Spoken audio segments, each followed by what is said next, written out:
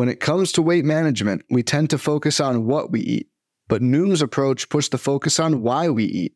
That's a game changer. Noom uses science and personalization to help you manage your weight for the long term. Their psychology-based approach helps build better habits and behaviors that are easier to maintain. The best part? You decide how Noom fits into your life, not the other way around. Sign up for your trial today at Noom.com. That's Noom.com to sign up today.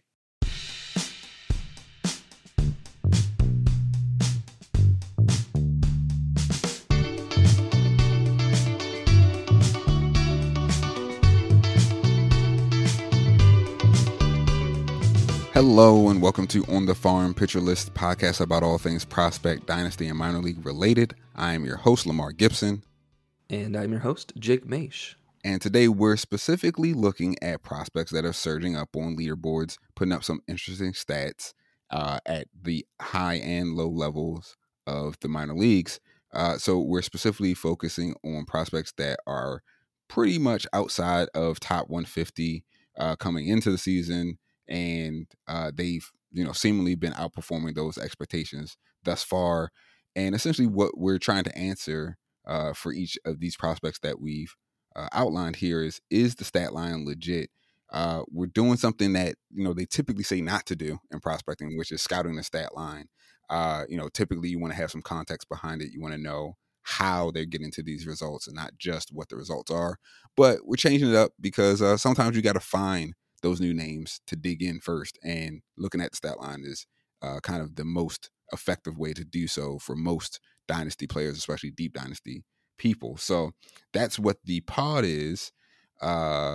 Before we do that, we definitely have a good bit of This Week in Baseball to get to. I'm going to work backwards because, you know what? No, I'm going to keep it exactly how it is on the rundown. Let's start with the biggest piece of news, which is M. Sheehan's promotion from double/AAA.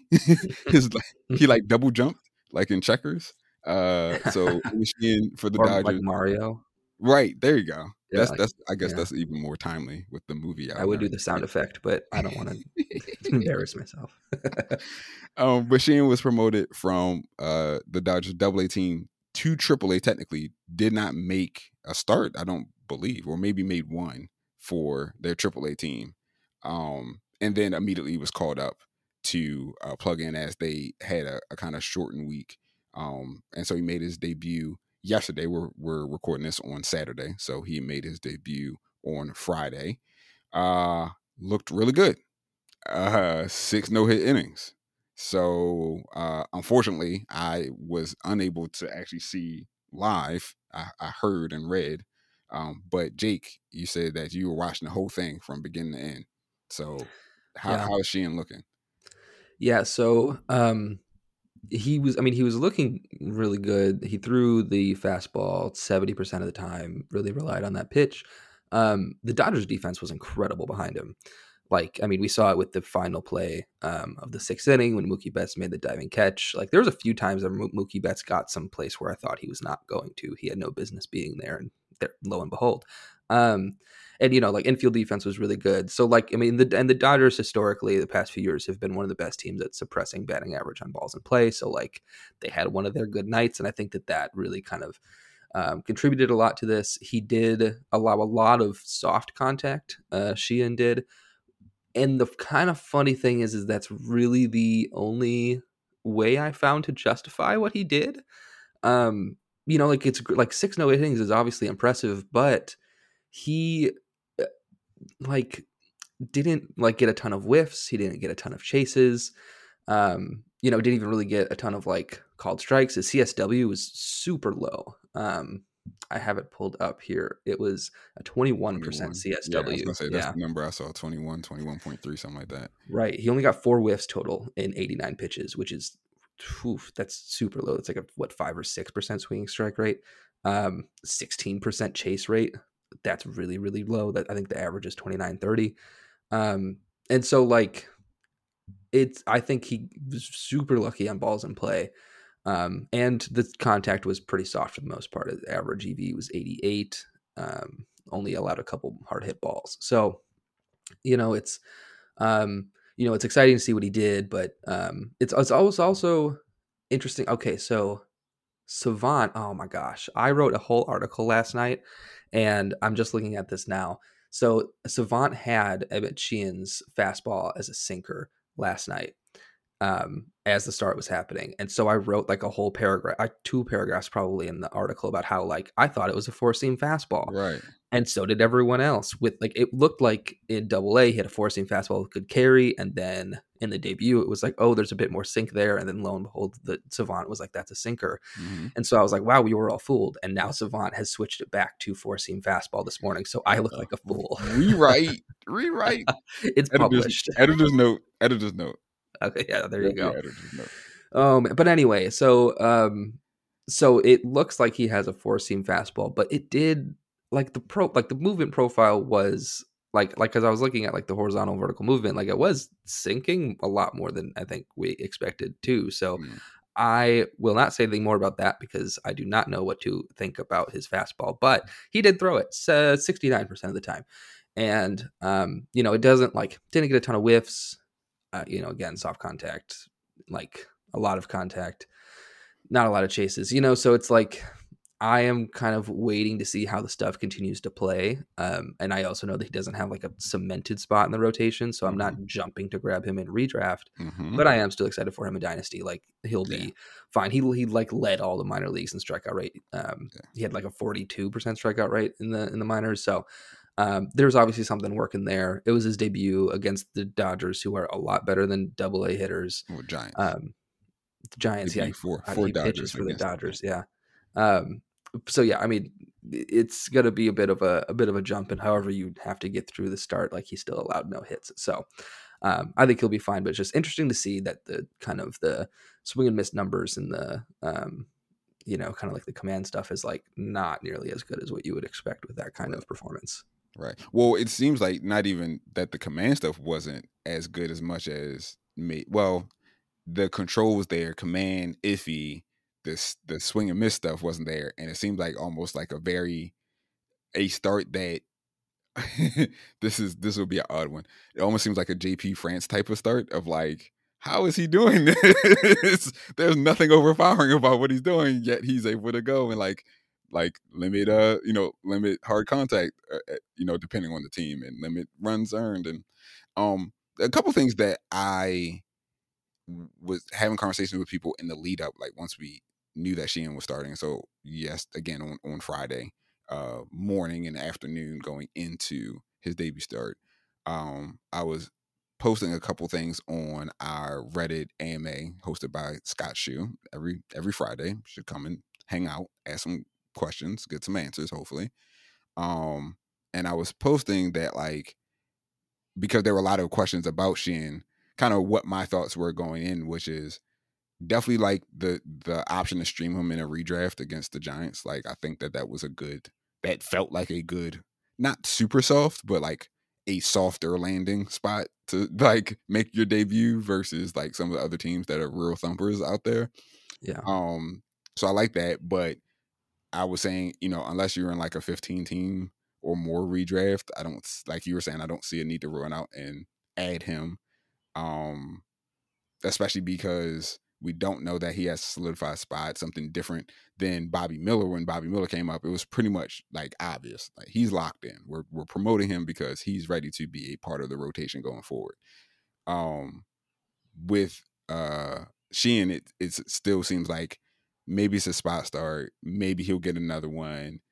But as I was telling people, I could see in another week and a half where it's like, now it's Landon Knack's turn. Now it's Kyle Hurt's turn. Like they have enough guys, especially on that Tulsa like team, and then going into AAA, that they can kind of spin through if they're trying to just fill some innings while they are trying to get healthy.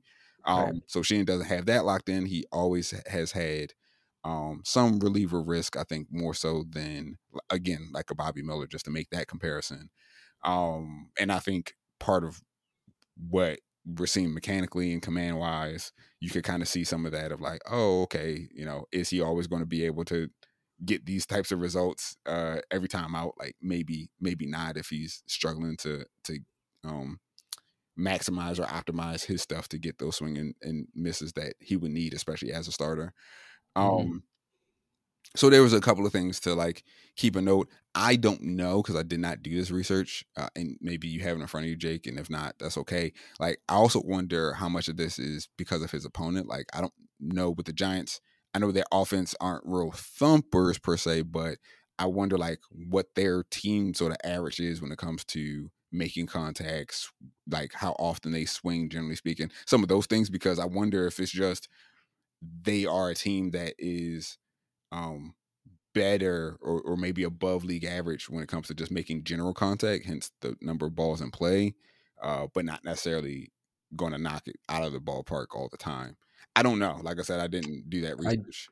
So I did pull it up just now. So strikeout rate, they have the 4th highest.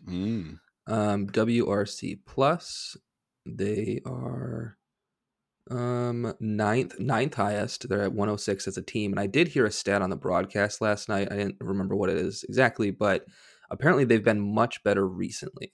So let me do a kind of query just for the last month. It's June 17th. So we'll go to May 17th, submit custom date, and see if that changes. So it's a 111 WRC plus over the last month, and that's 6th in baseball. So, and then strikeout rate, have they improved at all?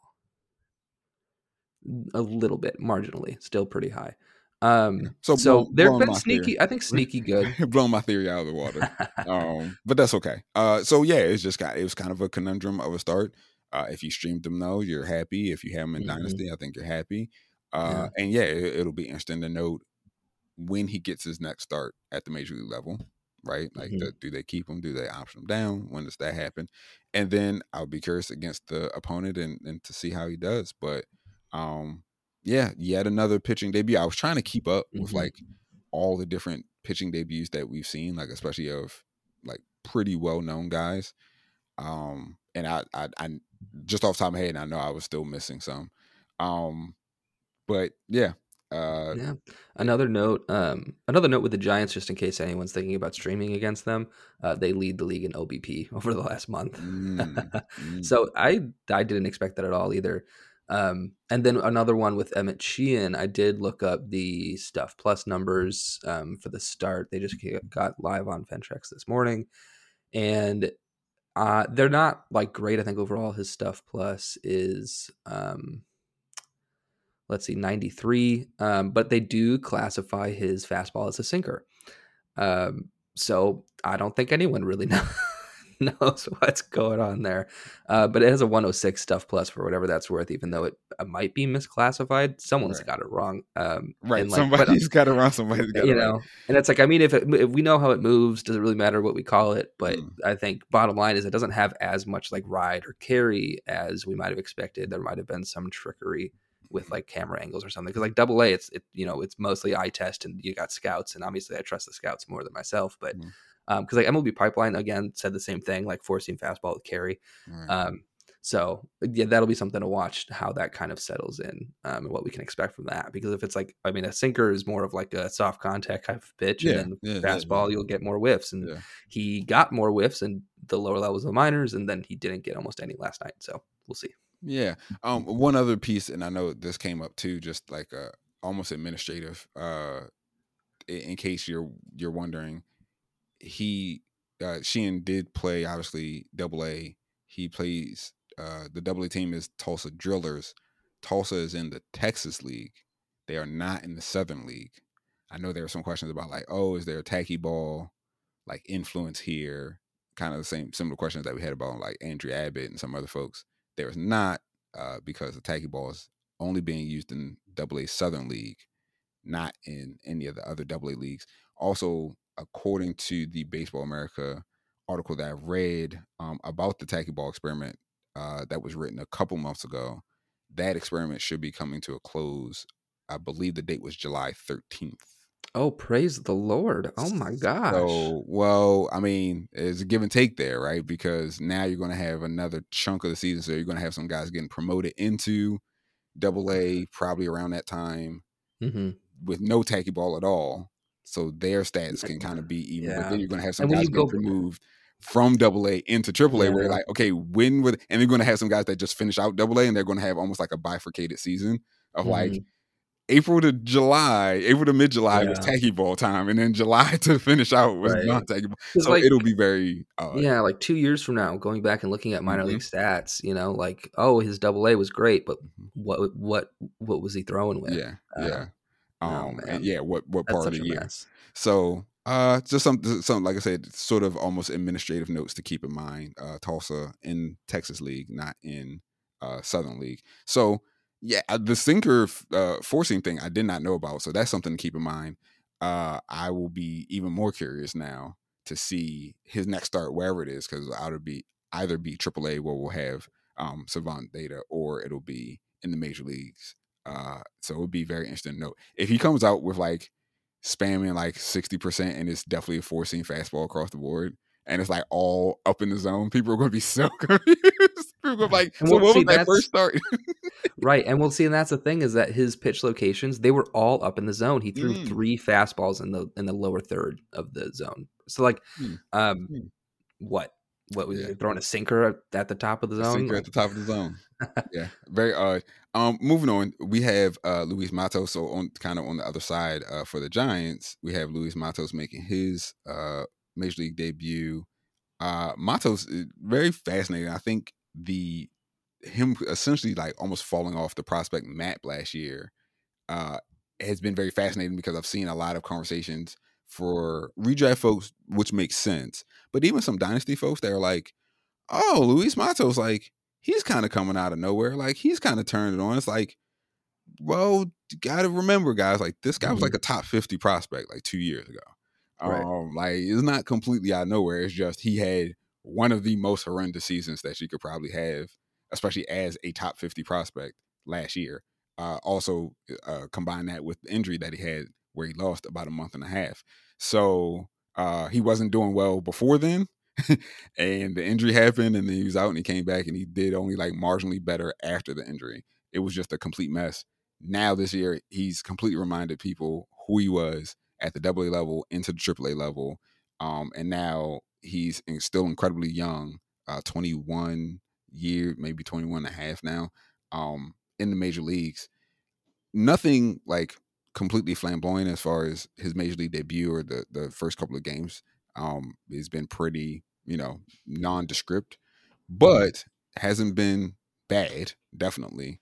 And I think just the potential is interesting here. He's not super big power, but I think he's, again, what was so appealing about him was advanced hit tool at his age, and um the sort of well-roundedness to his game, right? He was able to give you some average, some OBP, some home runs, some stolen bases, and play a pretty good center field as well. So um I'm a fan of Matos. I think I mentioned this in the previous uh podcast that one of the managers on my in my home league scooped him up kind of like for dirt cheap in the off season, kind of making one of those buy low sort of gambles, and obviously paying off tremendously so far for that mhm, person. And I'm kind of kicking myself for not trying to do the same. But I'll be honest, I was scared off. Like last year, completely scared me yeah, off, because again, he was so young. It's like, oh, maybe the 2021 season wasn't real. Like maybe we got it wrong about that. Uh, as I was actually talking to this particular manager, we were, opining about, he was in the class, Matos was in the class. It was Matos, Luciano, and Luis Toribio as well.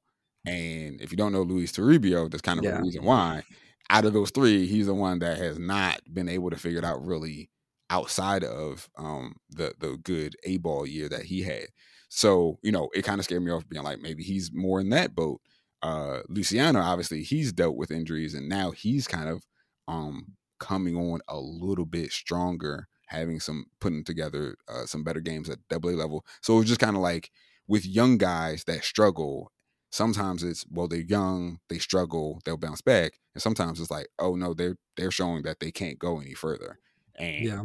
I was out, this other person was in. He scoops up. Matos reaps the rewards thus far. What are you thinking about with Luis Matos? Yeah, I mean, I actually just traded for him yesterday, so I like him at least a Man, little bit. smart Uh, man. yeah, he was kind of a throw-in actually. I got Ryan McMahon, Kyle Manzardo, and Luis Matos Ooh. in a league where I desperately needed offense. So I'm looking forward to that. And What did you so, give? What did you give away? oh, I okay, that's fair. Ryan Hayes, Jordan Montgomery, Rice Iglesias, and Bryson Stott. All guys that I Okay. wasn't really fond of. Yeah. I was kind of looking to offload a bunch of them, like because he asked me, he's like, "What don't you like? What could you give up?" And I gave him a list Right. of like maybe 10 guys, and he blessed that man. He picked from those lists, and I was like, Yeah. "All right, I mean, yeah, I can get rid of those guys." And so I think it worked out because I needed power. I've had too many speedy Mm-hmm. guys that doesn't have a lot of pop, and so I was looking for more power. And Yeah. Get rid of Stock. Get rid of Hayes. Definitely. yeah, Yep. Yep. so anyway, so I mean, Matos was definitely a big part of that for me, and I was able to watch his at bats last night when I was watching the game, and he looks really good. He drew I think 2 walks last night, like laid off some really tough pitches.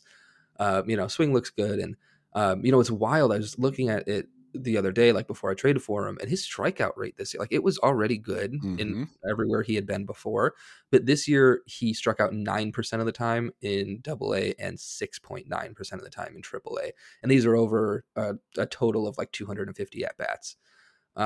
So that's like, I mean, that's a pretty huge improvement. That's a decrease by like 50%. And he still, he obviously takes, good walks and whatnot. And so yeah, I mean, I think I'm really excited to see him. And I mean, he's still 21. Like anyone playing in the majors at 21 is Yeah. a pretty big deal, I think. Yeah. So And then also on that note about the strikeout rate, like decreasing under double digits, is he didn't become suddenly so passive that the power disappears. And that's the other piece that really makes it appealing, right? Is sometimes you see, especially again with young hitters, where they go and overcorrect to the other end of the spectrum, like, oh, I can't swing at all, right? And it's like, well, if you don't swing at anything, you're missing your pitches as well. The power doesn't show up, and then you just become kind of like a statue, right? Or like a slap hitter when you don't need to be a slap hitter. Um, and so he didn't box himself in that corner. He was able to figure out how to be more selective, find his pitches. So you see the home run totals are nice. He's still able to get on base overall for extra base hits as well, and uh, still keep the swing and strike and the swing and miss stuff out. So that's good as well. We're going to pivot into talking about Grayson Rodriguez. Obviously, he had been demoted by the Orioles back to AAA. But two really, like, one good AAA start and one really good AAA start that he's made. yeah, it was good to see him kind of get back in his groove recently. In these two most recent starts, he's gotten a ton of whiffs. He had 27 whiffs in I think like 97 pitches 2 starts ago, and then this last one was 17. And so that's good, but like Lamar and I were talking about the show, and Lamar mentioned that, like, no one's ever said that like Grayson Rodriguez has just lost his stuff completely.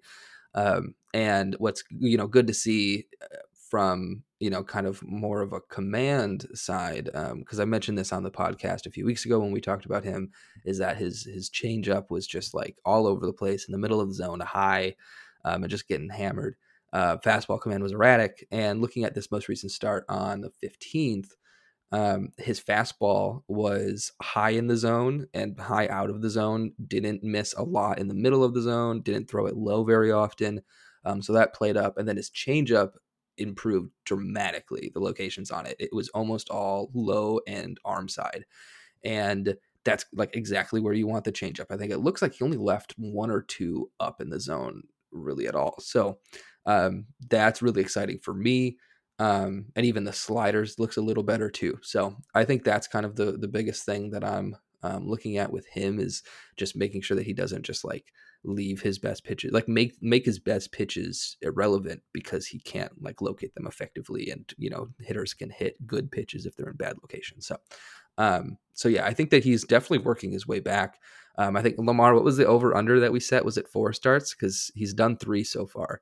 Oh, I have to go back and look. Oh, I wasn't prepared. I do remember we made an over under bet. I can't remember if it was 4 starts or like a month, if it was time period or starts. But yeah, he's done 3 so far, so he's getting there. I'll have to go back and see if I can find let's see, what episode was that? Was that his debut episode? The episode we did when he made his debut, or was that preseason? No, that was like 2 weeks ago. Oh, was it? Yeah, because that was when he was demoted. Oh, okay. And we were like, Okay. how long is he Yeah, going to be down? how long? Okay. I'll have to go back and see if I can find that. Yeah. And then I'll if I can, I'll try to put in the show notes of what the over under was and where we are. So thank you. I'm going to make a note to myself right now to find that. All right. So I don't have anything to add about Grayson. I think Jake represented, that very well and represented my point of view, like I say, which is just, it's not a stuff based demotion, right? It's not a, hey, we don't think you're good enough to pitch in the major leagues sort of thing. It's, we know you are, we have to just make it happen. Like we got some recalibration needed. Yeah. So then we have some more pitching stuff on this week in baseball, and we'll try to go through it really quickly. I'm going to kind of jump around. Mike Vassell of the Mets promoted from AA to AAA. He's a guy, I'll be honest, I have not looked into deeply, but I see his name like all the time when I'm looking at pitching leaderboards, different sort of stats, K minus walk, etc. He's always kind of top 10, top 15, and all those sorts of things. So I think a lot of people that are in on Vassell are excited, obviously, to see him promoted to AAA. And with the way the Mets season is kind of going, it's, there's definitely an opportunity for him, it seems like, to get to the major league level before the season is done. Jake, I don't know if you're a Vassell guy or if you have any specific thoughts. Yeah, he started to make appearances on my top 10 pitchers at Stash articles recently. I think his first appearance was last week, and this year he was bumped up to 4th because of the promotion. And I mean, I think he leads the AA in walk rate, or he's been among the leaders in AA or even the minor leagues in walk rate among qualified pitchers. And so, he has a deep arsenal that he can command, which is going to play for anybody. And I've watched a couple of his starts, and nothing really jumps off the page stuff wise. It's not like, oh, that's a wipeout slider or high velo fastball, but he does command it very well. He puts it in good locations, and so you don't necessarily have to have like huge stuff, huge velo. I think he's more of like a crafty guy that'll get by on locations and having a deep arsenal. And so I think that, I think he's going to be like a longevity guy, like a solid 3-4 rotation for kind of his peak in his career. So I think he'll be a dependable MLB starter, as soon as the second half of this season. So definitely a big fan of his, but it's not like he doesn't have the tremendous upside of some of these other prospects, but I think he will be a solid starter. Gotcha. And then two prospect bullpen related notes here. We had Keaton Winn for the Giants, making his major league debut and then immediately getting optioned right back down. But he came in. Funny enough, so I picked up Winn just because I needed like any sort of cheap, like super cheap bullpen help, like for my matchup, I should say. And I was able to grab him. He got the hold, or he got the save. I'm sorry, he got the save, and then immediately was optioned out, and then I let him go. And I was like, "Thank you for your service, Keaton Winn." Yeah. So I don't think there's a whole lot there. Yeah. It'll probably be more interesting if they do bring him back up to see how he plays out of the bullpen. But speaking of playing out of the bullpen, Dre Jameson, essentially, the Diamondbacks manager, pretty much going on record saying he's in the bullpen. They're done with trying to make him a starter. He's permanently in the pen. Jake, I shared this news with you a few days ago, like right when it broke, and you were like, "Wow, I was right," but also like I'm surprised, kind of. Yep. Yeah, and it's like, and I think another thing I said was like, I wouldn't be surprised if he's their closer next year. Yeah. Like I mean, you did go on record. You did go on record about that pretty early on. I mean, Scott. I'm probably going to butcher the last name. I don't know if it's McGuff or McGaw. I'm assuming it's McGuff. But he definitely had a shaky return to the major leagues. I know a lot of people were, high on him coming back to the major leagues and seeing him as like a very cheap reliever to add his beginning month and a half or so with Diamondbacks. Not good. He has improved. I actually have him rostered on one or two teams. But he's 33. journeyman. I don't think they're married to him. And, if Jameson's going to be in the pen, probably wouldn't be surprised if he starts to get some of those chances, especially as good as the Diamondbacks have been. There will be save and hold chances for him to have. So I think that also will become interesting, because if they're as competitive as they've been, do they want to shake up that bullpen and start handing over those chances kind of experimentally? Because those are games that you need to lock in to be a division winner, and who knows what else.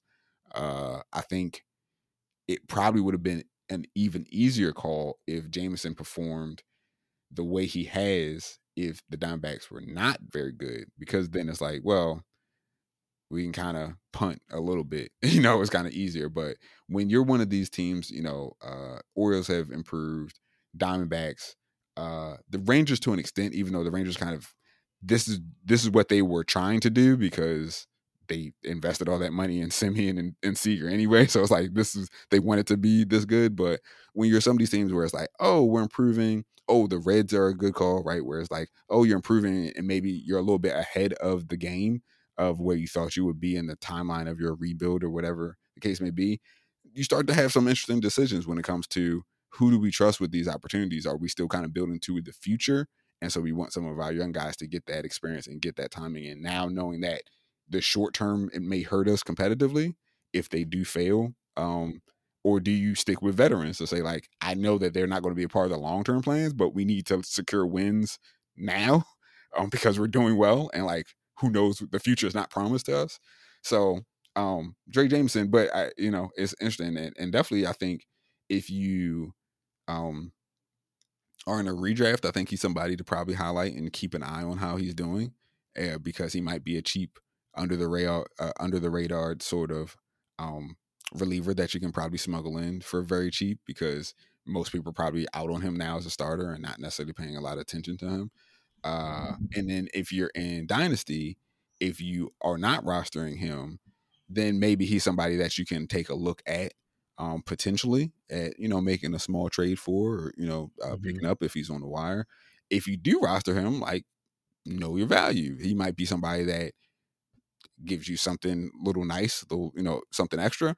Or if you're really well stocked as far as your pitching overall, and especially in your bullpen, you might be able to let him go and get, flip him for something decent coming back. You don't just have to let him go for nothing. So Jameson, interesting guy, interesting player to watch in that space. So with that being said, we're going to take a break. We're coming back. We're going to start with the lower minors, some guys that are putting up some very interesting stats that are not, super well known. So we can highlight some players that you might want to start keeping an eye on right after this. All right, and we are back.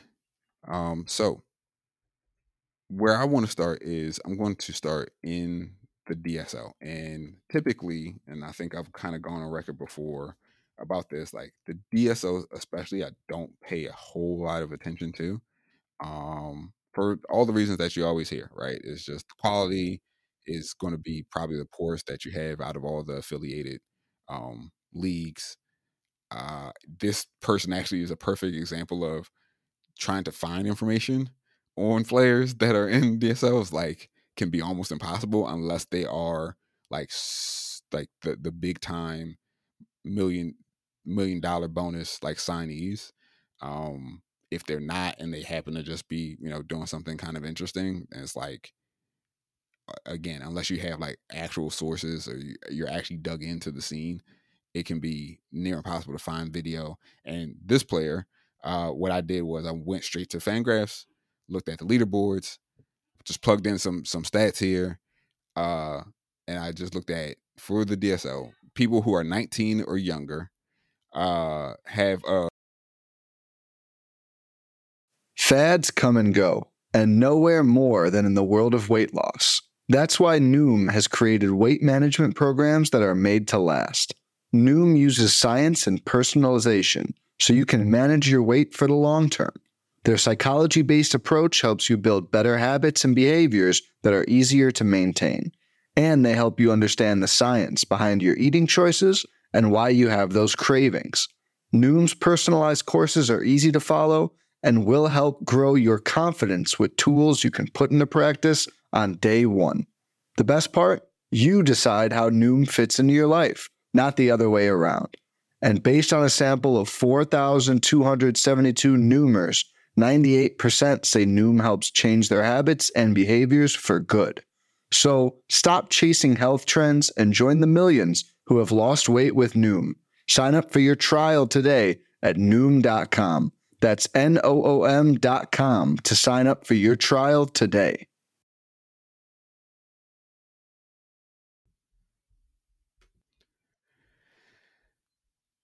So what I did was I plugged in some ranges, some criteria into the leaderboards on Fangraphs. So I was looking at in the DSL anybody who is 19 or younger, having at least a 15% walk rate. So want to have something that's pretty robust as far as the walk rate, because if you can't walk there, I don't know what to tell you.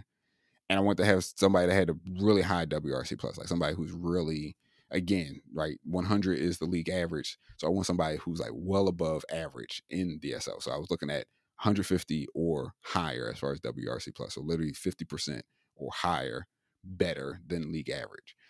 At the top of that list with a 422 WRC plus is outfielder your friend Medina of the LA Dodgers. Shocker. All The right. Dodgers have All right. another player to keep an eye out on. And so the stats, there's no reason to go through the line. Obviously, they've only played about 7 games total, I think. Medina's played in 5 games. He's 9-14. 7 of those 9 hits have been extra base hits, including 4 home runs, 4 walks against 3 hits, or I'm sorry, 4 walks against 3 strikeouts, hence the walk rate being high. But again, it's like almost vaporware here. There's no video I can find on him. There's no real write-ups or scouting reports I can find on him. I've seen, I don't know if I was telling you this, Jake, or somebody else, but like even just searching through like Twitter and things of that nature, I think I've seen like 3 photos of him, and that's it. Like it's almost like does this guy actually exist, or is he a fake baseball player? Also, another for some people like major red flag is he's repeating DSL, and for a lot of folks, that's like no bueno. He was 17 last year. It was a very meh debut. Like there was nothing awful about it, but it was definitely not anything to write home about. So now he is 18 in the DSL, doing much better. It's a name you can probably I don't know his roster rate, but I have to imagine it's like 1% on Fantrax, maybe 2. So you can almost guarantee to find him for nothing. If you got an open spot at the end of your farm, take a shot. We'll see what happens. We know the Dodgers, again, we've talked about it all the time, international, college, high, they have their fingers in all the pies when it comes to finding talent. So you're from Medina, again, completely scouting the stat line there. We'll see, in the months and going into next year if there's anything else there when it comes to him. A second player, a little bit more background that we can find on, is at low A right now for the Brewers, and that's shortstop Johnny Severino. So what I did here was I looked at low A specifically, 19 or younger again, at least 150 WRC plus again. Then I was looking at having an OPS of at least 800. So again, somebody that can get on base, hopefully have some slugging as well. And to back that slugging piece up, at least an ISO of 170. So even if they have like kind of even just average pop or better, just somebody that's not just a slap happy guy, or like we were talking about before, get on base, a really robust on base percentage, no slugging at all because they really don't swing at anything. Not looking for that guy. So we have at the top of the charts, leading with that criteria, Johnny Severino, 4 home runs, 2 doubles, and 28 plate appearances thus far. But we also still have some red flags. Red flag number 1, 3.6% walk rate. The K rate is not super high. I actually should have known what the K rate was, and I didn't. But the walk rate is like almost non-existent. So he's swinging. Okay. Also with him swinging, 56.5% fly ball rate. So he's putting a lot of balls in the air. That does not that's over indexing when it comes to fly ball rate. You do want to have a higher fly ball rate than ground ball rate when you're talking about trying to get into power. But, 50% and more really starts to tip it the other way, where if all your balls are in the air, you can't hit all of them out. And a lot of them are going to end up being fly balls and into pop-ups that are, almost automatic outs. So one thing that I did think was helpful when it comes to Severino is I saw that our good friend Chris Clegg was, talking about him as well, online on Twitter, retweeting a couple things coming out of the Brewers player development page. So if I'm in line with what Clegg's thinking, I tend to think, okay, I probably am on the right path, as he's one of the brightest minds that we have in the industry. So that's always like a green flag, right? Like that's like a good thing. All right. But the other piece is with Severino, like actually looking at some of the video that's tweeted out of what he's doing so far at the low A level, is getting into the how he gets the results. I'm liking so far what I say about the how he gets to the results.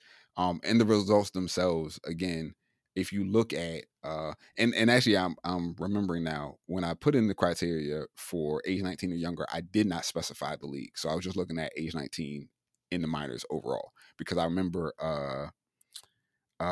what is his name for the Yankees? Kiner Delgado, which is like one of their major international signees. He was showing up across the leaderboards as well, very similar as far as stat line of home run, some pop, some stolen bases as well for Delgado. So, Severino is a guy that, again, sort of similar to Medina. You got a spot or two at the end of your minor league farm, or you're really in a robust league where you can kind of roster almost everybody. I've seen those leagues too, which is kind of crazy to me, because like my brain can't comprehend just picking up all these prospects. But yeah, he's a guy that you can probably stash. Take a look at it at the end of the year. How does he finish up at low A? What are the Brewers going to do with him? Are they going to have him repeat, or are they going to bump him up? Because again, I'm not saying they're the same player, not at all, because I doubt that the profiles are coming anywhere close. But we know with Jackson Churio, like, it didn't take the Brewers long to say, we got something here and let's move him up. Not saying Severino is that guy. I'm just saying the organization has shown that they are not hesitant when it comes to bumping younger guys up through levels that seem to be able to produce quickly. So those are my two guys. I know you have a name that I'm continuing to see here over and over again. And this is he at low A, or is that high? He's at high A now, right? Yep, high A. Okay. So who's your guy from the lower minors that has a robust stat line? Yeah, that's Sungchae Chang. He is a middle infielder, primarily second baseman for the Pirates. And, like you mentioned, he's at high A. And this year he has taken some huge strides forward. His WRC plus is 169 in 236 plate appearances there. And he has really increased his power output, which wasn't something that was expected. The Fangraphs power grades are for the 2023 report are a present 20, future 35 for game power, and he's blown that out of the water. And so it's interesting to see if that will stick, if these are real gains that he's making. He did increase the fly ball rate a little bit from 28.9 to 32.7, and then had a corresponding decrease in ground ball rate. So I mean, you like to see that, especially if he's going to hit more homers, because his home run to fly ball ratio more than doubled. And so that looks good. He does carry a super high BABIP, but he has always carried a super high BABIP. He hasn't had one lower than 321. And this year it is at 364. So the 318 batting average is probably a little higher than maybe his true talent at the level. And so, I think he still continues to develop, and he could be like a 270, maybe 280 hitter at upper levels. But so he's also super fast, and in general, if you could kind of beat out some ground balls, then your BABIP will bump up a little bit. So, so he's made some really good strides. Also in his plate approach, he's increased the walk rate, decreased the strikeout rate, and now he walks almost as much as he strikes out. It's at 0.87 BBK. So, and he strikes out 16% of the time. So, like, I mean, this is becoming a very well-rounded profile. He has speed. He has all of a sudden developed this power that didn't seem like we expected him to. And so, yeah, he's making the most out of the opportunity at high A. He kind of struggled for a lot of the year last year, and then the final month of the season, he was on fire. And so it's good that he kind of like continued. He went to the Arizona Fall League and did pretty well. And so he's kind of like been on this upward trajectory for a while now. And so I'm sure he'll cool off and he won't finish the season with almost a 170 WRC plus, but he's made some real gains to like his kind of underlying skills. And yeah, so I really like him so far.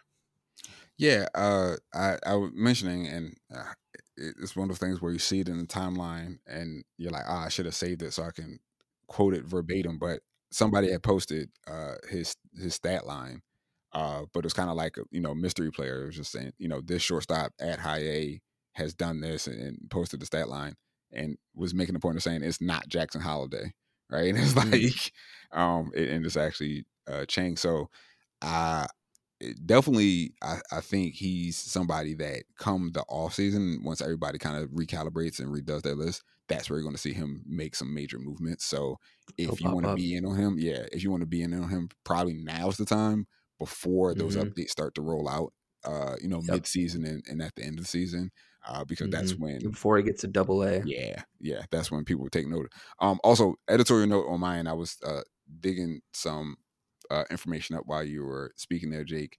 I misspoke. My player Severino's at the complex league. He's in rookie ball. He's not in low A. So Okay. first and foremost, that's my fault. I botched that in the outline.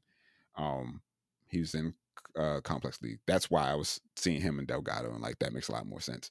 And then just because I felt like just throwing Jackson Churrill's name around is just kind of irresponsible. So I was like, let me just take a look and see exactly how irresponsible it was. It was highly irresponsible. Even just mentioning him, what he did in the DSL in 2021, and then they did put him in low A in 2022, and just it's not. I shouldn't have never mentioned his name. Blank that part out. Like, Jake will leave it in, but mentally you guys can just blank that part out. I don't know why I even brought it up. But that's just to clear up what I was saying there about Severino. With Chang, to get back on track. Like I was saying, I think he's somebody that's going to be a high riser. So definitely want to make sure if you're going to target him, now's the time to make your moves. Now's the time to pick him up if he's available.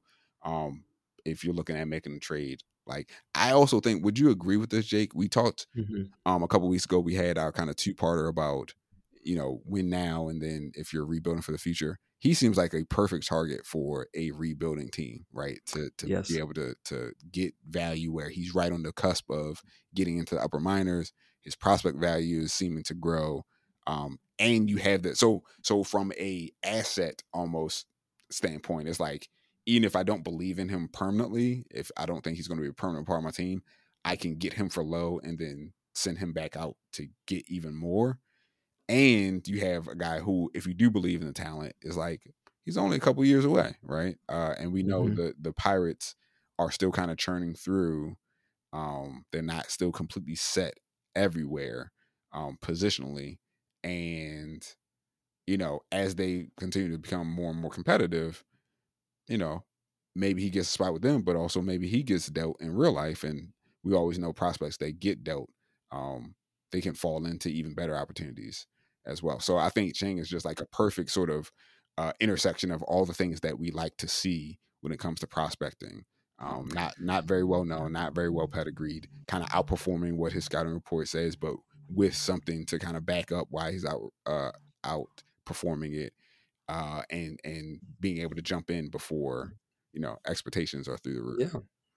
Yeah. I think everything is legit except for potentially the power. I think because we don't really have like exit velocity numbers at high A, and at least I don't have access to that.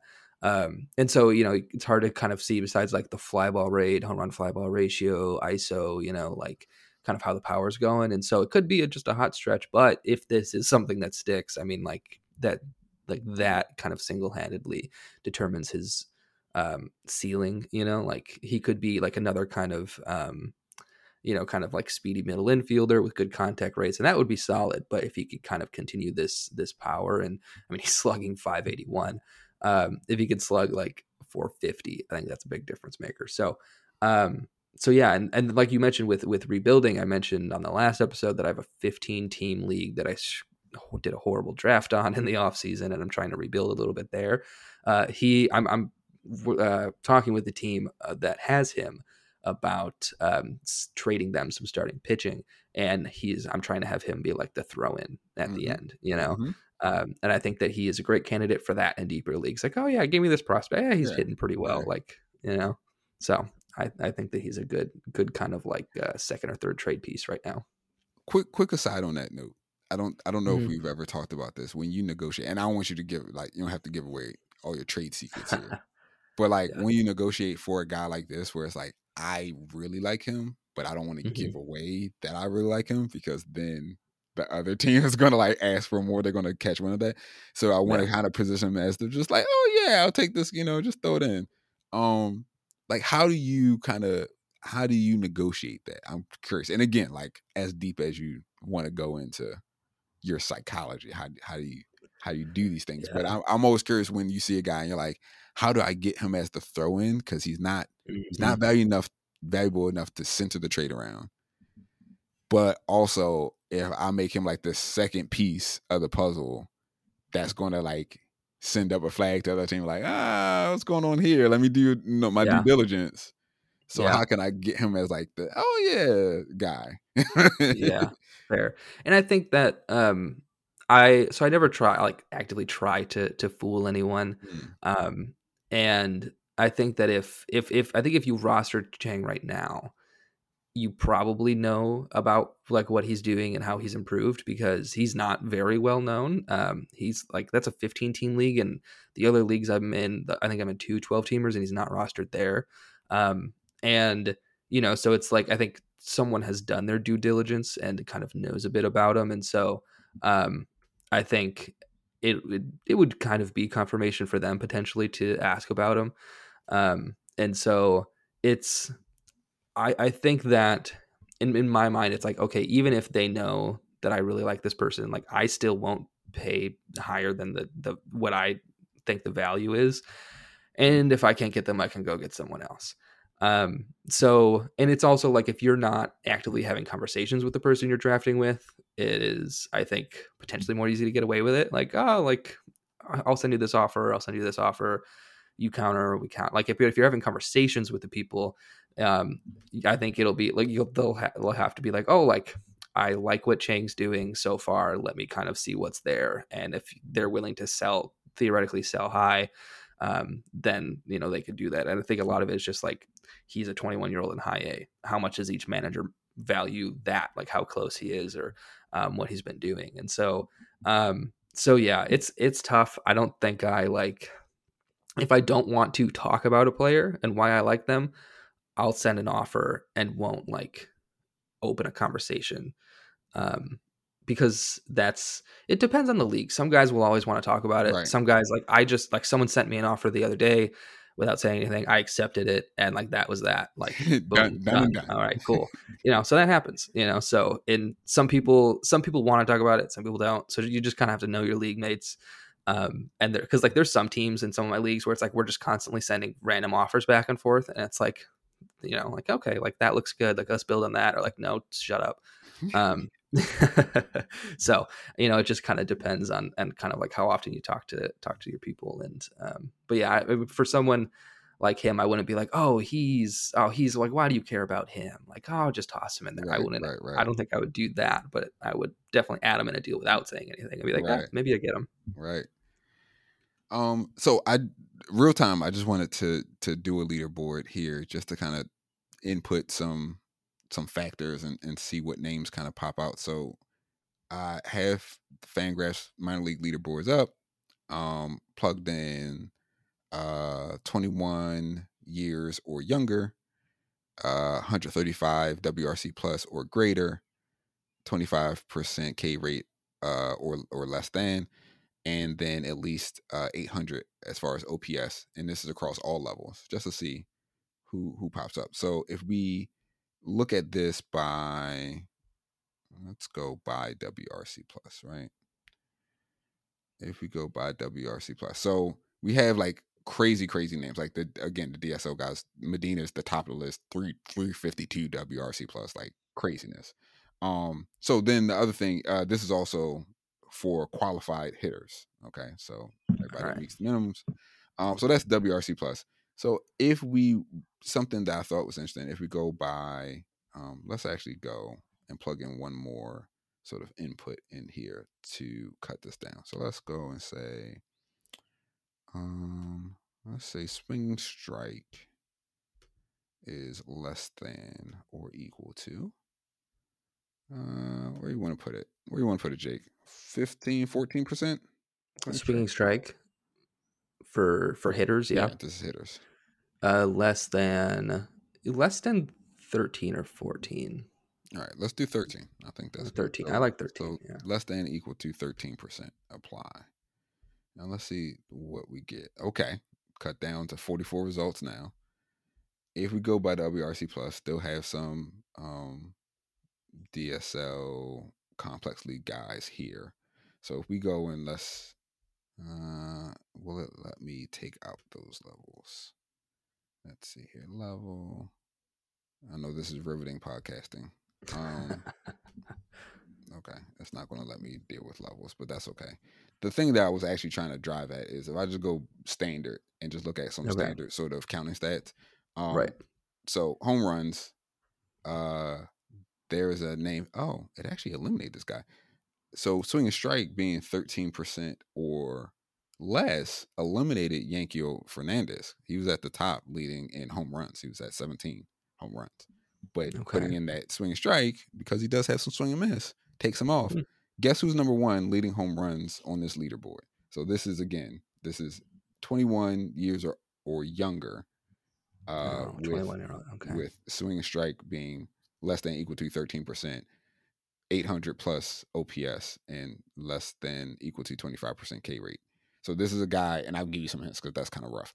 I give you a hint. This is a guy that is at AA. He's an infielder. He is 21 years old currently.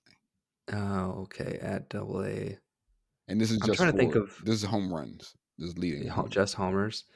Oh man, I don't think I have. I was thinking originally like Luke and Baker or I just had the other one, but like AAA leaders. Trey Cabbage is the other one. Trey Cabbage is a sneaky name for y'all. He's barreling the ball incredibly well in AAA. I don't know if I trust him. His history is just his past performance has just been so like, I don't know. I don't know if I trust Trey Cabbage, but I like the hard hit numbers, the barrel rate numbers. I like it. I like it. Anyway, AA I'm not as familiar with. Oh man, I don't even know if I have a guess. That's okay. I was just looking at it too. Keith. It's Colt Keith. Oh my gosh! Of course, it's Colt Keith. I just traded for Colt Keith. I've been looking at his stats like weekly. Yeah, 14 home runs. The name that's second to Colt Keith, and this is a very long-winded way to get to this name, but I was just kind of curious overall and what would pop up. But now seeing this name, I wanted to kind of try to tease this in. Number 2, 12 home runs. He has he's at single A, right, or low A. I guess there is no more single A. He's at low A for the Yankees, with a, what is his WRC plus here? WRC plus. Colt Keith, by the way, has a WRC plus of how much? 168, by the way. So, that's not bad. Just 168. Where's this guy?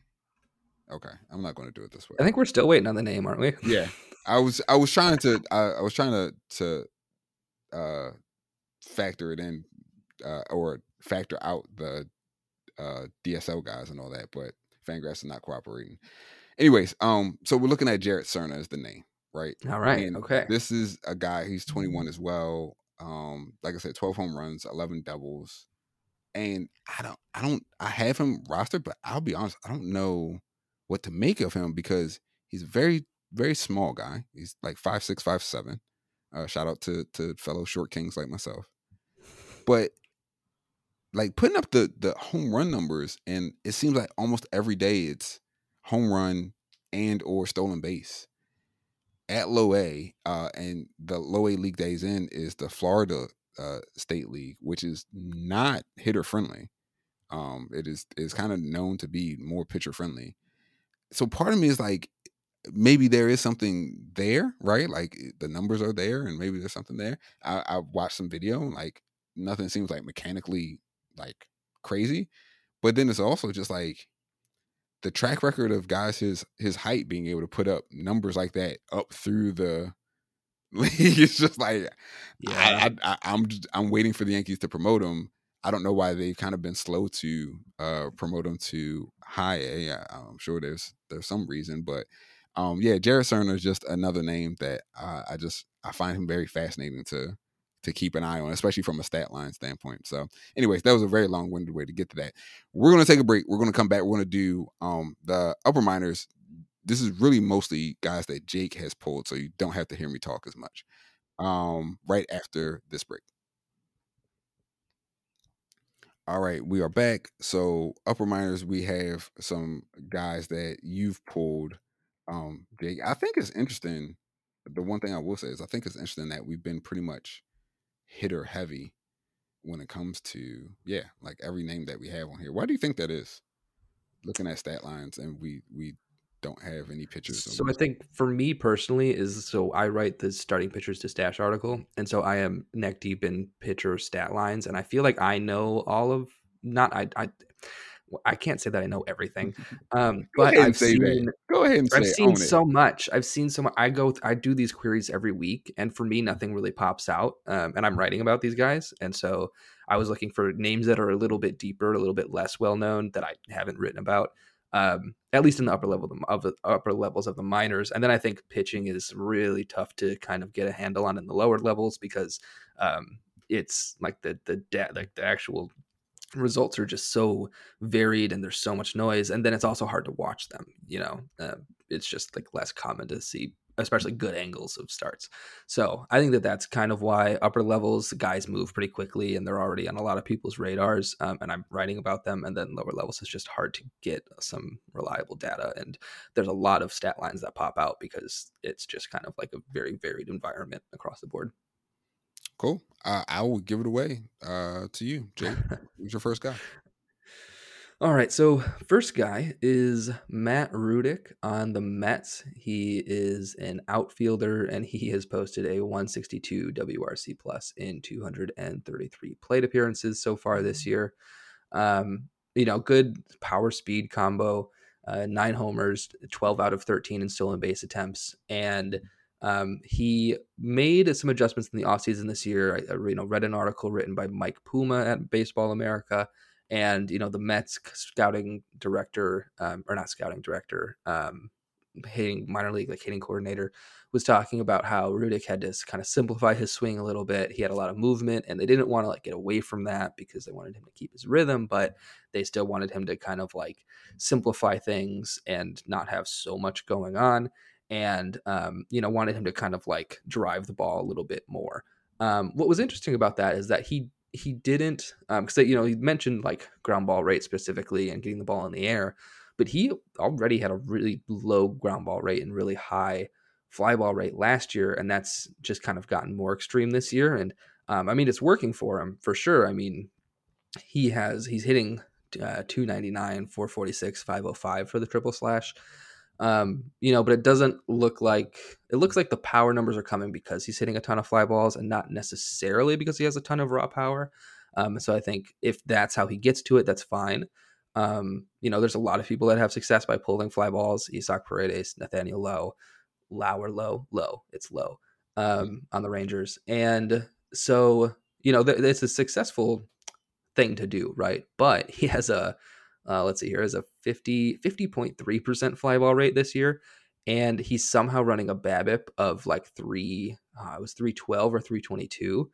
Usually if you see that high of a fly ball rate, you're seeing a really low BABIP, not an above average BABIP. 322, yeah. So that doesn't seem super sustainable. If he's going to hit that many fly balls, he probably won't hit 300 or have a BABIP that high. And his home run to fly ball ratio is about average. So So yeah, so it's like, he's hitting the homers, he's hitting fly balls and getting, some of them go over the fence. Um, but it's like, how much raw power does he really have? Is he going to be able to get away with that against better pitching? And another thing that he's really improved on is his approach. And again, it was already really good, but he's gotten even better. He's at an 18.5% walk rate and a 13.9% K rate. Usually when people walk more than they strike out, it's like barely. They have like a couple walks more than strikeouts, but he is like pretty far ahead. It's like a 33% increase over his strikeout rate. So that's obviously really impressive. He obviously has a really good feel of the zone, and he's figured something out that works for him. Like, I think it's still to be seen if that'll continue to work, but it's working now. It's just kind of like, you could, I think, be a little wary of the batting average because of the extreme launch angle. And then the power, if that'll continue, if he drops the fly ball rate. So yeah, this is a guy I've not heard of at all, and he sounds fascinating. I actually am interested just to watch how he gets these results, like you're saying, the mechanics and what they've done to simplify that swing. So I'll have to make a note to try to look him up. What it sounds like to me is he has this sort of like, there's one outcome where he's sort of like a fourth or fifth outfielder, really nothing from a fantasy standpoint that's additive, right? He's just one of those guys that's around. Maybe he gets hot, if there's a injury sort of thing, he gets hot, has like a strong week, wins some people their matchups, that sort of thing, and then goes back onto the free agent pile. Like, he has that outcome in his profile, but it sounds like he also has an outcome where he's, I'll be honest, actually, because I honestly don't know this guy. Is he righty or lefty? Okay, that's a good question. I don't know if I know the answer to that. I was Let me gonna look that say up he could be like strong side platoon, right, and Yeah. get the majority of at bats on the team, if not all, and Right. then be a little bit more productive if he's getting some favorable matchups. Because Right. And we know how old the Mets roster is. I feel like they'll have a lot of spots opening up next year. Now, they could just keep spending money, but they also could kind of reel it back from the insane spending because we haven't seen the results. he also has a profile of a guy. He has that, like, when I say Moneyball, I mean the movie, not the like philosophy. The like Moneyball movie, or like, hey, go get this guy. Like, we were just talking about like the throw-in guy. He has that profile of, the Mets want to make something splashy happen during the trade deadline. A team comes along and says, hey, we'll give you, this pitcher, these are the headline guys. But the third, fourth, line down, it's like, oh, and they also sent, this outfielder to, I don't know who would even be in that trade, right, to the White Sox or something like that. And it's like, and then a year later, it's like, oh, where'd this guy come from? Oh, the Mets traded him. They traded him away. Like, he has that sort of profile too. Of, again, I don't think he's going to be a superstar at all, but especially in a looks like in an OBP league, even in the batting average league, perhaps. The stolen bases definitely help. I think even if the power isn't there, if he's really going to be a double-digit stolen base guy in the outfield, that's always, that always plays well. There could be something. There could be something everyday player about him. I guess that's what I'm driving at, right? There's one outcome where he's a Mac guy and nothing really happens, but then there's another outcome where he's just a solid everyday player, and you could get on him now and watch kind of what happens in the Mets org and elsewhere, to see how he gets his shot. Did you find whether he was lefty already? So there you go, right? Any chance you got his splits up? Lefty righty splits? No, sorry, I'm asking too much. I apologize. Um, Too many tabs. Okay, I can do. I was gonna say I can do some of my own work, right? Instead of just asking you. Um, I'll look that up because I'm just kind of curious now. But let's move on to the next name while I'm taking a look. So next you have on the list. Actually, let me scroll down. Ryan Bliss, another short king, right? Ryan Bliss, I think, is listed at 5'8", 5'9", I believe. So depending on if he's in cleats, maybe, I don't know. Oh, he's even shorter. Oh, okay. I was trying to give him some inches there. Um, yeah. Talk about Ryan Bliss. I think this guy's very fascinating. Like, he's in that Cerner level of just like, what's going on here? So the results have been, I mean, fantastic so far for him, being one of the best kind of hitters in Double A so far. But the batting average has definitely been fueled by a high BABIP. It's sitting at 425, which is insane. And he also does play at Amarillo, which has an elevation of 3,600 feet, which Mhm. is absolutely affecting the balls in play there. So it's it's we're seeing improvements, and we know that he plays at a much better offensive environment, and that he has a really high BABIP. So it's like, okay, how much of this is legit? The really good news that I found is also in another Baseball America article. Let me pull it up real quick to get the author's name, by Nick Pecoro, Baseball America.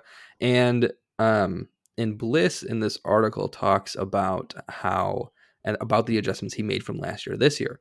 And he says, this is a quote from him. He said, "Last year I was uphill the whole time. My shoulder tilt was uphill, which caused me to spin off balls and be under everything. This year, working with a bunch of my guys, they've been helping me get my tilt down and my foot down early, which causes me to be downhill and drive balls at more of a line drive angle." And if you look at his line drive rate, it has, in fact, increased from 18.1% to 24.9%. And that 25% range would be a little bit above the league average in most places this year. And so he's, gone from a, see, where was his ground ball rate last year? So he's actually dropped the fly ball rate by 5 percentage points and the ground ball rate by, it looks like, 2. And to add more line drives. And a big part of what he said in that quote was like, I was getting too many fly balls in the air, and it wasn't like they weren't well hit fly balls. He was trying to hit homers, and it wasn't happening. And the funny thing about, I guess it works, like hitting line drives instead of trying to hit homers, is that his home run to fly ball ratio increased from 8.1% to 15.2%. Again, the elevation, I'm sure, plays a part there. But without the elevation, maybe he's sitting at a league average home run to fly ball ratio. Maybe it's 11 or 12. And that plays a lot more for a middle infielder who is primarily hit tool guy, line drive guy. If you could, be league average at hitting homers on fly balls and hit 35% fly balls, like 30 to 35, you'll be solid. And so I think that, the 366 average is a bit of a mirage. Maybe probably the power output, he is like doubled his power output. Maybe that's a bit of a mirage, but I think that he could still have some sneaky pop, maybe 10 to 15 homers in the upper levels of the minors, maybe a little bit more, and then steal a bunch of bases, have a good batting average, just not that high, and then be a solid kind of like well-rounded hitter. Right. So yeah. Because it sounds almost, to keep with Diamondbacks, it sounds like he almost could round into what we're seeing this year from Geraldo Perdomo, Hmm. right? Like a Okay. little bit, like a Yeah. better, you know what I mean? Like Perdomo for a long time, it was kind of not a ton of pop as far as being able to hit the ball hard or hitting the ball really in the air. Most at all, was like a lot of ground balls on his end. But now it seems like this year, for whatever reasons, because I mean he's made tweaks in the past and it hasn't necessarily come to uh, fruition. But this year it seems like we saw a little bit more pop. Um, like I said, increase in line drives. It seems like we always know that he's been able to play defensively, so that's kind of what has kept him around and given him so many chances. Bliss being a second baseman, obviously the bar for defense is a bit lower there, but that's just kind of a player profile, player type that kind of comes to mind, especially in the Diamondbacks, of a guy that when you think about from a fantasy standpoint can be additive simply because he is as your middle infield option if you have that, or you're like backup middle infielder, backup second baseman. You can plug him in if there's an injury or if there's a rest day.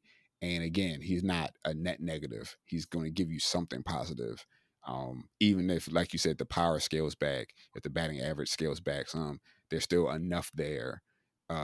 We think based on the stat line, right, that there's enough there that it will be a net gain at least, if nothing else. Yeah, absolutely. Yeah, no, I think that that's good. I like the Perdomo comp, because he's someone who We kind of like, I think we know who he is, Mhm. and then he kind of like, it's not like he was hitting the ball tremendously different, or but he made some tweaks and had some much better results this year. And I think the Diamondbacks have they have a really stacked outfield, and I think where they have some spaces on the infield.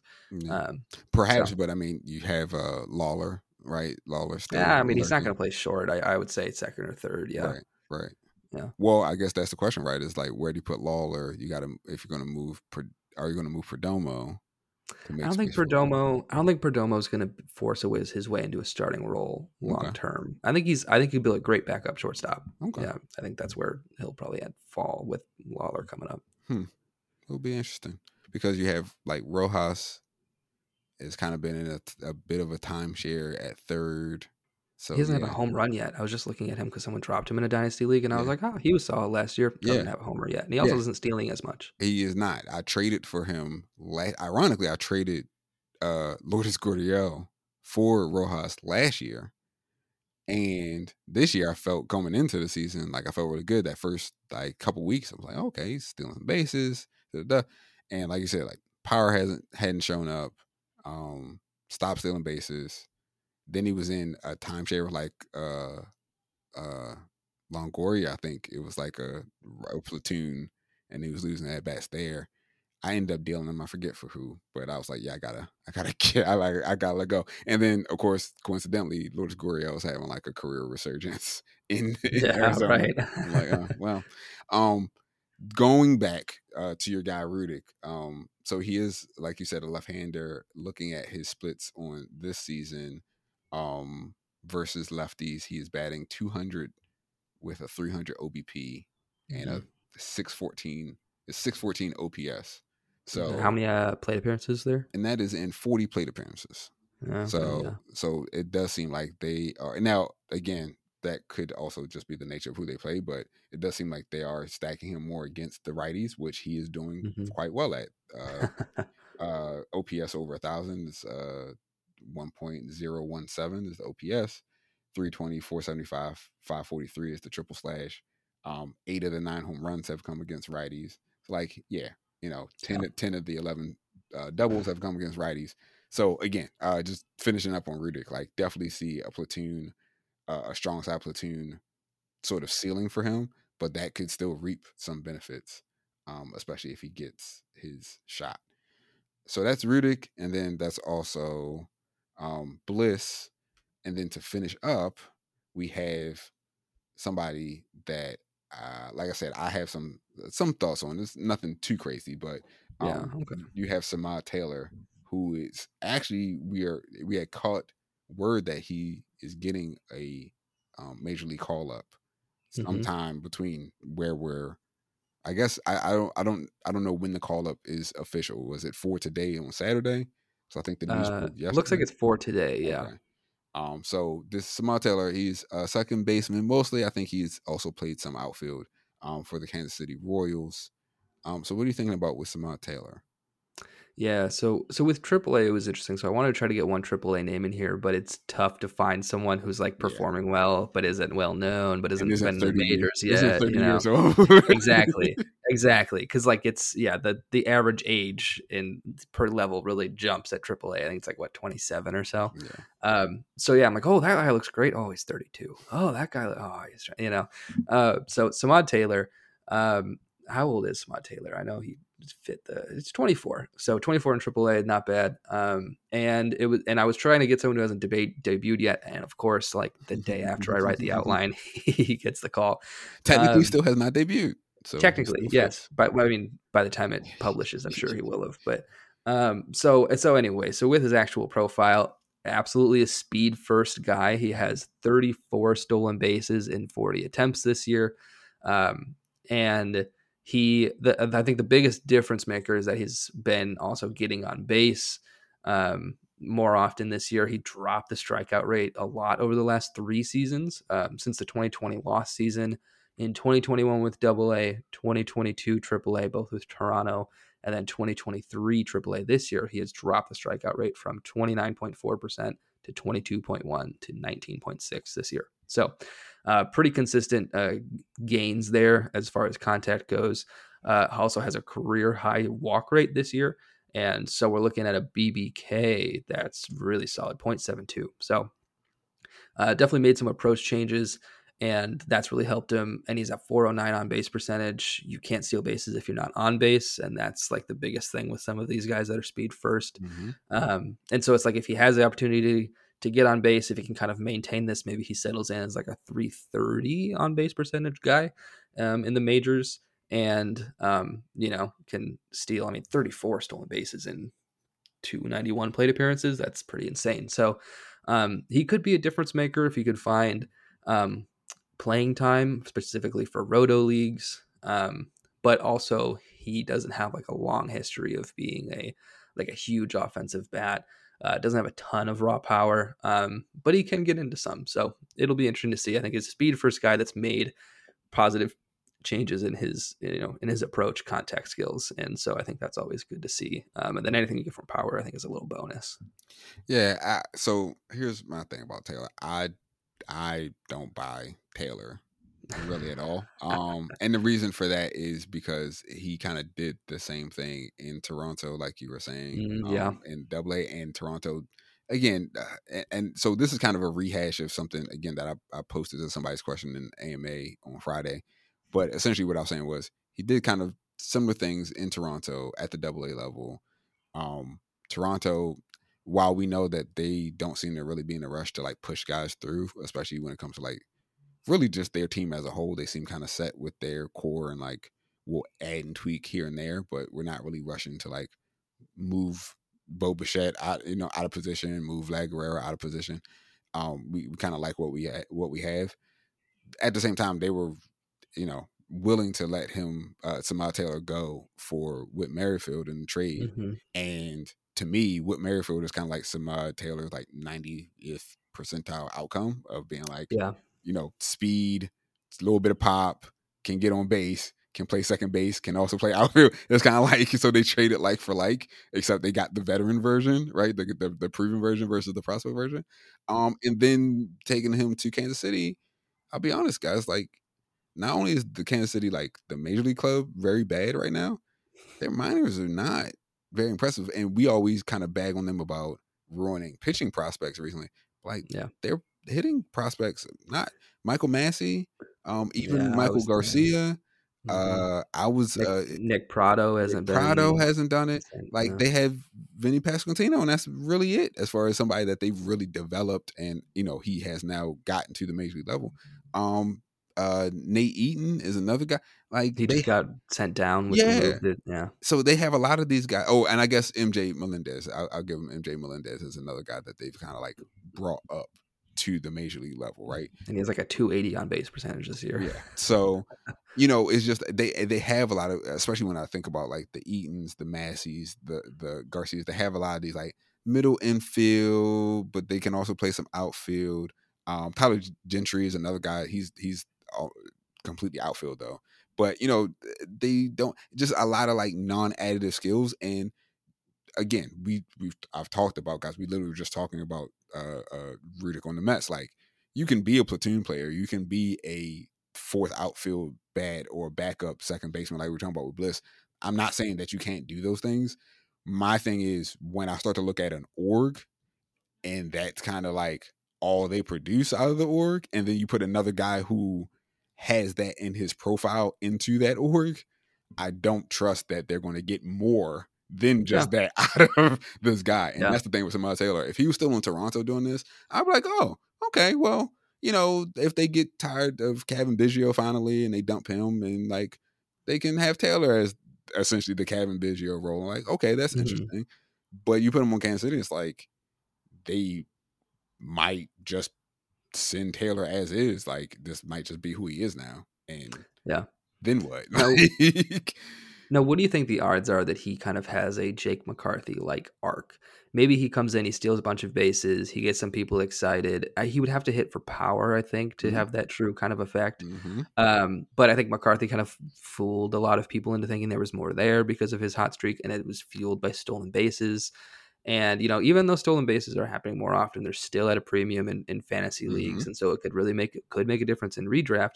My point is that if that does happen, and if Samad Taylor is cheap, I don't think you're supposed to like really pay up to get him right now. Yeah. But if you can get him cheap and just see if he does something like that that makes his value go up, it's possible to flip him or just drop him. Oh yeah. You know, but so it's like if you have a roster spot, if you want to see if he like makes an impact with his legs and steals, I don't know, 15, 20 bases over the next like 2 months or so, then like I think that you could see his value go up and then maybe get something out of him. But I do get what you're saying, where it's like it's pretty much the same profile that like they traded away, and they haven't been a good job of developing just about anyone. Even with power, like with power specifically. I mean, the ballpark sucks so much out of it, and you know, even Vinny P hasn't been as powerful as a lot of people expected, and I mean, yeah, like we just mentioned, all those guys. So I think it's definitely a tough place to play, a tough organization to play for right now. So you know, I'm not banking on it, but you know, if you have a spot, if you kind of want to take a high variance kind of gamble, then it's not horrible. Yeah, I think the flip idea is pretty smart, and I think your team context definitely plays a part as far as like where your farm system is specifically. Because I think if you already have a lot of high variance guys, adding a Small Taylor might stabilize, right? Because like, oh, I have this 18-year-old that could, I have Yason Morabel from Texas who could be anything, right? At any point in time, but he's like 3 years away from the majors. Or I have this guy who literally is getting promoted, even though he might be, completely vanilla. That might stabilize your farm, so you're getting something, right, instead of just a bunch of magic beans. Vice versa, if you already have a bunch of Samad Taylor types, right, a bunch of guys that are optioned up and down, or they're like double A, but maybe a little bit older for the level, and you're waiting for them to get that shot, especially as hitters. So thinking like hitter specific. If you have an opening and you already have a roster like that, I would go after the the younger guys, the Cernas and the Medinas and the these 19, 18, 17-year-old guys, and throw some high variance into your farm in case you might be able to fall into something superstar like. So I think that also plays a part too of like, do you already have some guys that mirror what Taylor has done? Then I don't know, you need another copy of that. Versus if you need some stabilization, then I think going to get Taylor. And I definitely love the flip idea of just like, hey, let's see in the first week if he brings a little bit of spark, maybe, he helps the offense out overall. Kansas City, actually starts winning some games. His numbers look really good. And like you say with Jake McCarthy, it was like, okay, everybody wants him. I don't really want him. I can now kind of call my shot as far as what the market is going to be on trading him out. So, I just wanted to holster that until you talked about Taylor, and then dump a bunch of cold water on it. Absolutely, man. That's the whole premise, right? Like, these guys are overperforming. Like, is it legit? And with Samad Taylor, we're like, yeah, maybe, probably not. Maybe, probably not. But you might be able to squeeze some juice out of it. There you go. So that's our list.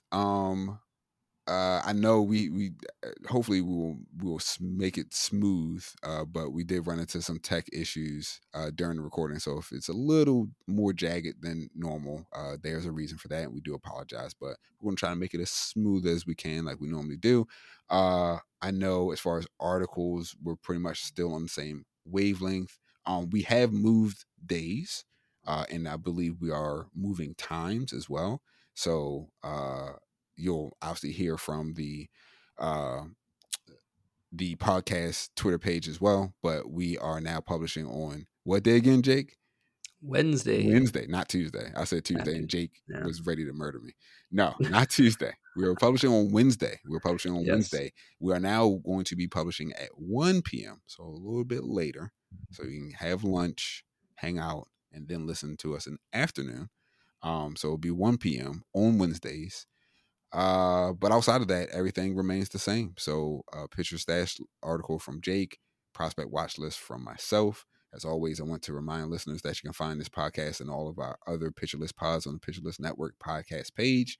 They're all available in the podcast section of Pitcher List for you to find, listen, and subscribe. I got that out this time. Great. You can find me on Twitter at Inside Fastball, capital I, capital F. And you can find me on Twitter at Jake Maish, Maish. You can also find the podcast itself on Twitter at PL on the farm. With all that being said, I hope you enjoy the rest of your day. Happy belated Juneteenth. Happy belated Father's Day, as all the fathers in the audience will hear this a little bit after Father's Day. So have a good one, guys.